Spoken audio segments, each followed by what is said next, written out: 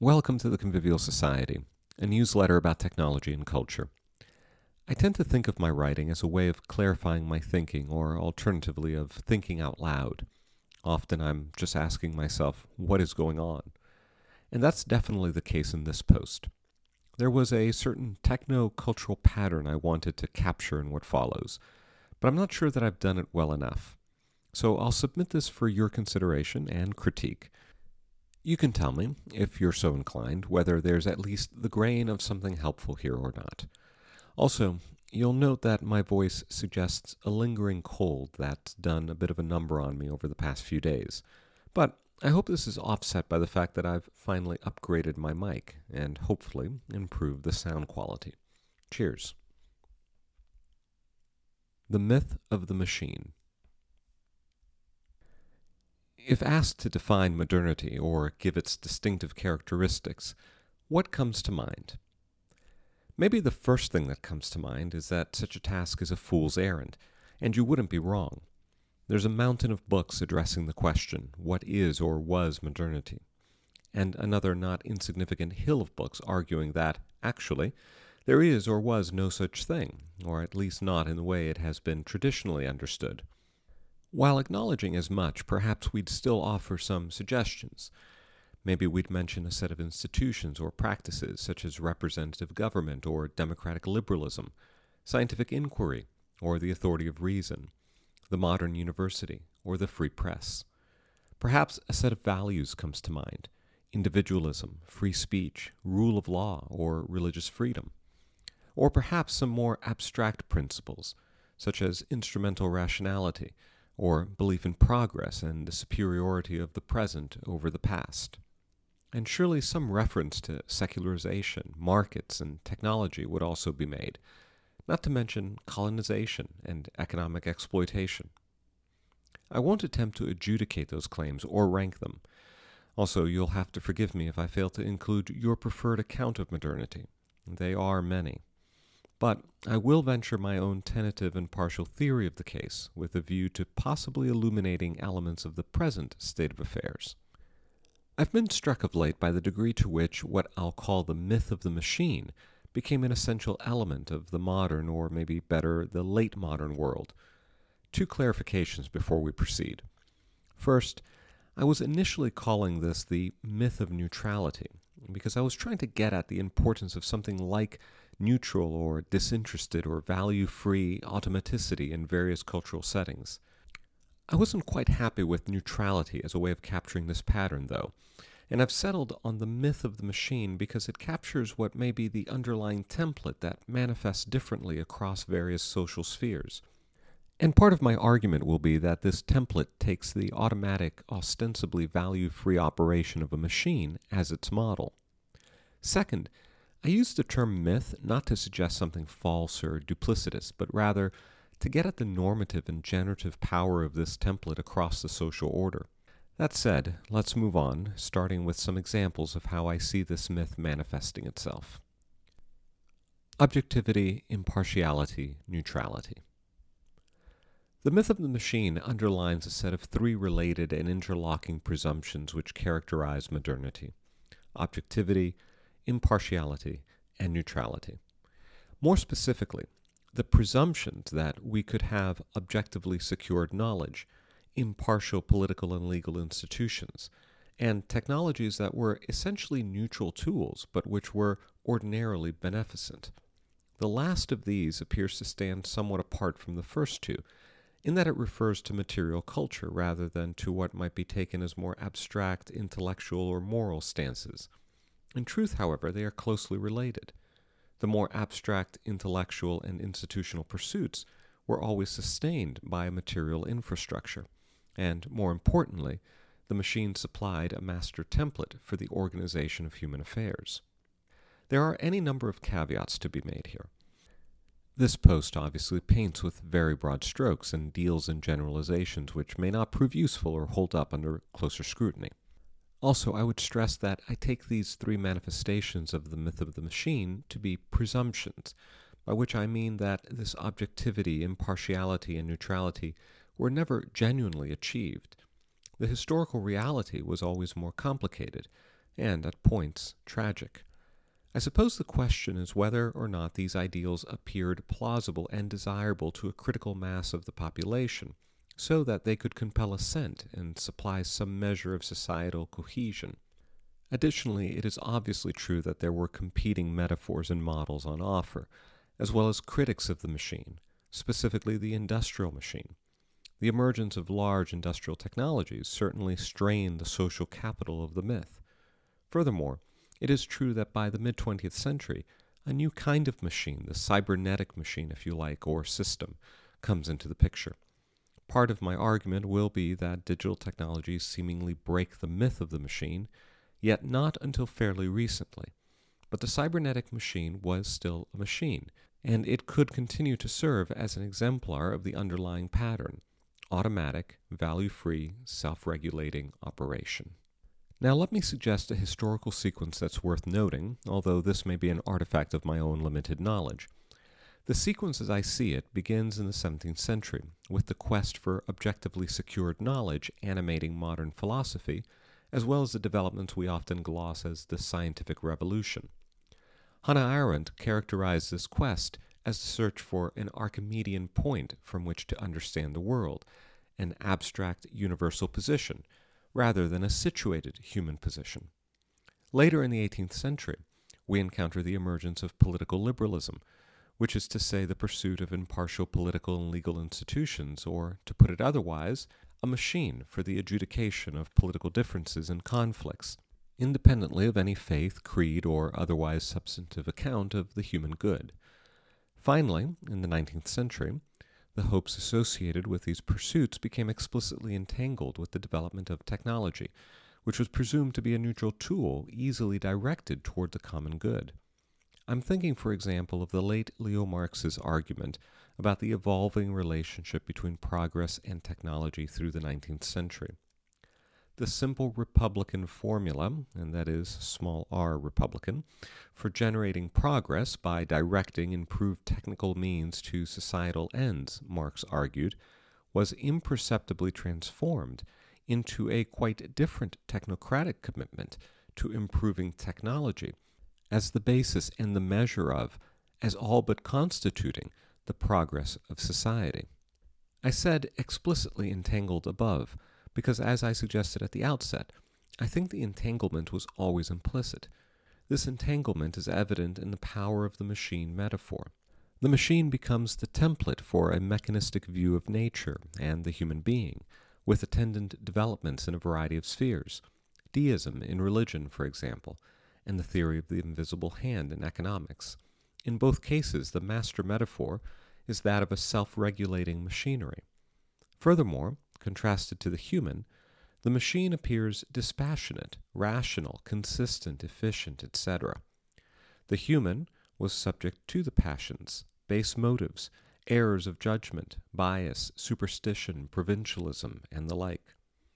The more machine-like a person became, the more likely they were to secure objectivity and impartiality.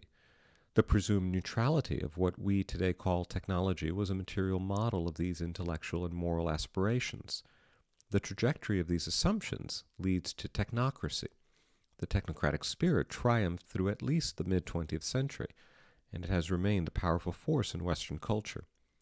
I'm tempted to argue, however, that in the United States at least, the Obama years may come to be seen as its last confident flourish.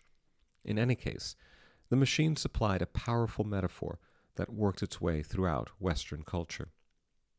Another way to frame all of this, of course, is by reference to Jacques Ellul's preoccupation with what he termed la technique, the imperative to optimize all areas of human experience for efficiency, which he saw as a defining characteristic of modern society.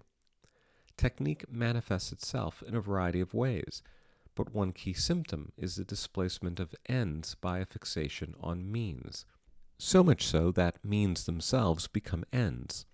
The smooth and efficient operation of the system becomes more important than reckoning with which substantive goods should be pursued. Why something ought to be done comes to matter less than that it can be done, and faster. The focus drifts towards a consideration of methods, procedures, techniques, and tools, and away from a discussion of the goals that ought to be pursued. The myth of the machine breaks down. Let's revisit the progression I described earlier to see how the myth of the machine begins to break down, and why this may illuminate the strangeness of our moment. Just as the modern story began with the quest for objectively secured knowledge, this ideal may have been the first to lose its implicit plausibility. Since the late 19th century onward, philosophers, physicists, sociologists, anthropologists, psychologists, and historians have, among others, proposed a more complex picture that emphasized the subjective, limited, contingent, situated, and even irrational dimensions of how humans come to know the world. The ideal of objectively secured knowledge became increasingly questionable throughout the 20th century. Some of these trends get folded under the label postmodernism, but I found the term unhelpful at best a decade ago. Now I find it altogether useless. We can similarly trace a growing disillusionment with the ostensible impartiality of modern institutions. This takes at least two forms. On the one hand, we might consider the frustrating and demoralizing character of modern bureaucracies, which we can describe as rule-based machines designed to outsource judgment and enhance efficiency. On the other, we can note the heightened awareness of the actual failures of modern institutions to live up to the ideals of impartiality, which has been, in part, a function of the digital information ecosystem. But while faith in the possibility of objectively secured knowledge and impartial institutions faltered, the myth of the machine persisted in the presumption that technology itself was fundamentally neutral. Until very recently, that is, or so it seems. And my thesis, always for disputation, is that the collapse of this last manifestation of the myth brings the whole house down. This is in part because of how much work the presumption of technological neutrality was doing all along to hold the myth, to say nothing of American society, together. International listeners, as always, listen with a view to your own setting. I suspect there are some areas of broad overlap and other instances when my analysis won't travel well. Already by the late 19th century, progress had become synonymous with technological advancements. As Leo Marx argued, if social, political, or moral progress stalled, then at least the advance of technology could be counted on. The story historian David Nye tells in American Technological Sublime is also instructive here.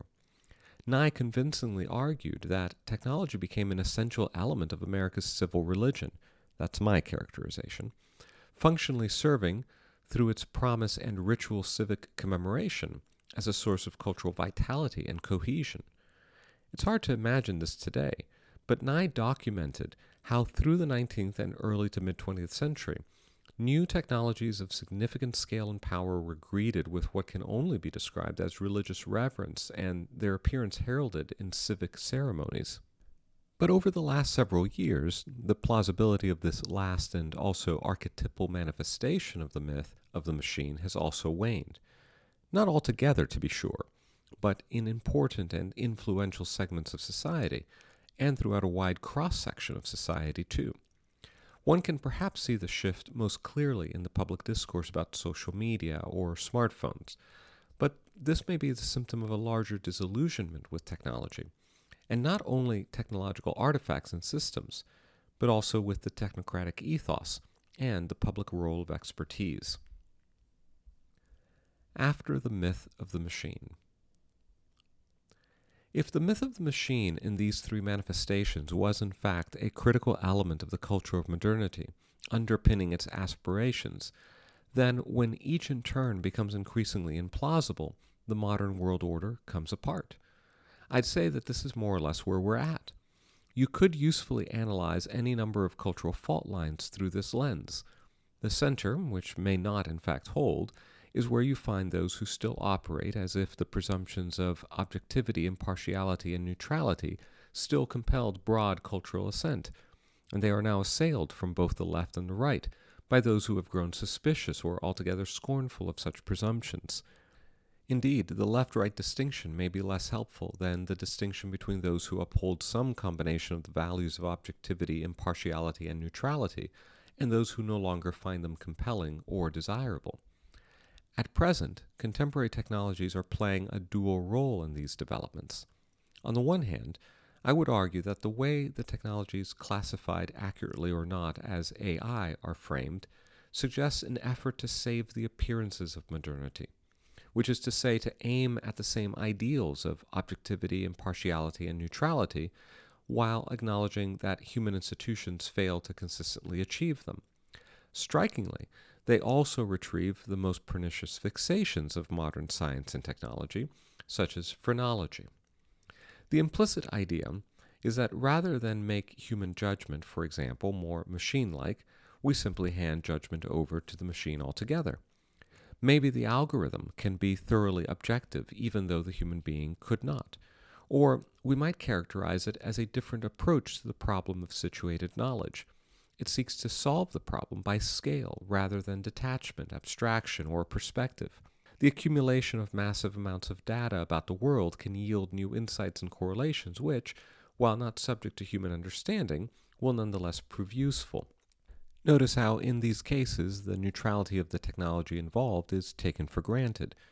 When it becomes clear, however, that the relevant technologies are not and cannot in fact be neutral in this way, then this last-ditch effort to double down on the old modern ideals stalls out. It is also the case that digital media has played a key role in weakening the plausibility of claims to objectively secured knowledge in impartial institutions. The deluge of information through which we all slog every day is not hospitable to the ideals of objectivity and impartiality, which to some degree were artifacts of print and mass media ecosystems. The present condition of information superabundance and troves of easily searchable memory databases makes it trivially easy to either expose actual instances of bias, self-interest, inconsistency, and outright hypocrisy, or to generate, unwittingly for yourself or intentionally for others, the appearance of such. In the age of the database, no one controls the narrative. And while narratives proliferate and consolidate along a predictable array of partisan and factional lines, the notion that the competing claims could be adjudicated objectively or impartially is defeated by exhaustion. The dark side of this thesis involves the realization that the ideals of objectivity, impartiality, and neutrality, animated by the myth of the machine, were strategies to diffuse violent and perpetual conflict over competing visions of the true, the good, and the just during the early modern period in Europe. I've been influenced in this line of thought by the late Stephen Toulmin's Cosmopolis, The Hidden Agenda of Modernity. Toulmin argued that modernity experienced a false start in the 15th and 16th century, one characterized by a more playful, modest, and humane spirit, which was overwhelmed by the more domineering spirit of the 17th century and the emergence of the modern order in the work of Descartes, Newton, and company. A spirit that was, in fairness, animated by a desperate desire to quell the violence that engulfed post-Reformation Europe. As I once summarized Toulmin's argument, the quest for certainty took objectivity, abstraction, and neutrality as methodological preconditions for both the progress of science and politics, that is, for the reemergence of public knowledge, the right method, the proper degree of alienation from the particulars of our situation, translations of observable phenomena into the realm of mathematical abstraction. These would lead us away from the uncertainty and often violent contentiousness that characterized the dissolution of the pre-modern world picture. The idea was to reconstitute the conditions for the emergence of public truth and, hence, public order. In that same essay 3 years ago, I wrote, "The general progression has been to increasingly turn to technologies in order to better achieve the conditions under which we came to believe public knowledge could exist, for example, objectivity, disinterestedness, impartiality. Our crisis stems from the growing realization that our technologies themselves are not neutral or objective arbiters of public knowledge, and, what's more, that they may now actually be used to undermine the possibility of public knowledge." Is it fair to say that these lines have aged well? Of course, the reason I characterize this as the dark side of the argument is that it raises the following question. What happens when the systems and strategies deployed to channel often violent clashes within a population deeply, possibly intractably divided about substantive moral goods, and now even about what Arendt characterized as the publicly accessible facts upon which competing opinions could be grounded. What happens when these systems and strategies fail? It is possible to argue that they failed long ago, but the failure was veiled by an unevenly distributed wave of material abundance. Citizens became consumers, and by and large made peace with the exchange. After all, if the machinery of government could run of its own accord, what was there left to do but enjoy the fruits of prosperity? But what if abundance was an unsustainable solution, either because it taxed the earth at too high a rate, or because it was purchased at the cost of other values such as rootedness, meaningful work and involvement in civic life, abiding friendships, personal autonomy, and participation in rich communities of mutual care and support? I suppose in the framing of that question, I've tipped my hand about what might be the path forward. At the heart of technological modernity, there was the desire, sometimes veiled, often explicit, to overcome the human condition. The myth of the machine concealed an anti-human logic. If the problem is the failure of the human to conform to the pattern of the machine, then bend the human to the shape of the machine, or eliminate the human altogether. The slogan of one of the high modernist World's Fairs of the 1930s comes to mind. Science finds, industry applies, man conforms. What is now being discovered in some quarters, however, is that the human being is never quite eliminated, only diminished.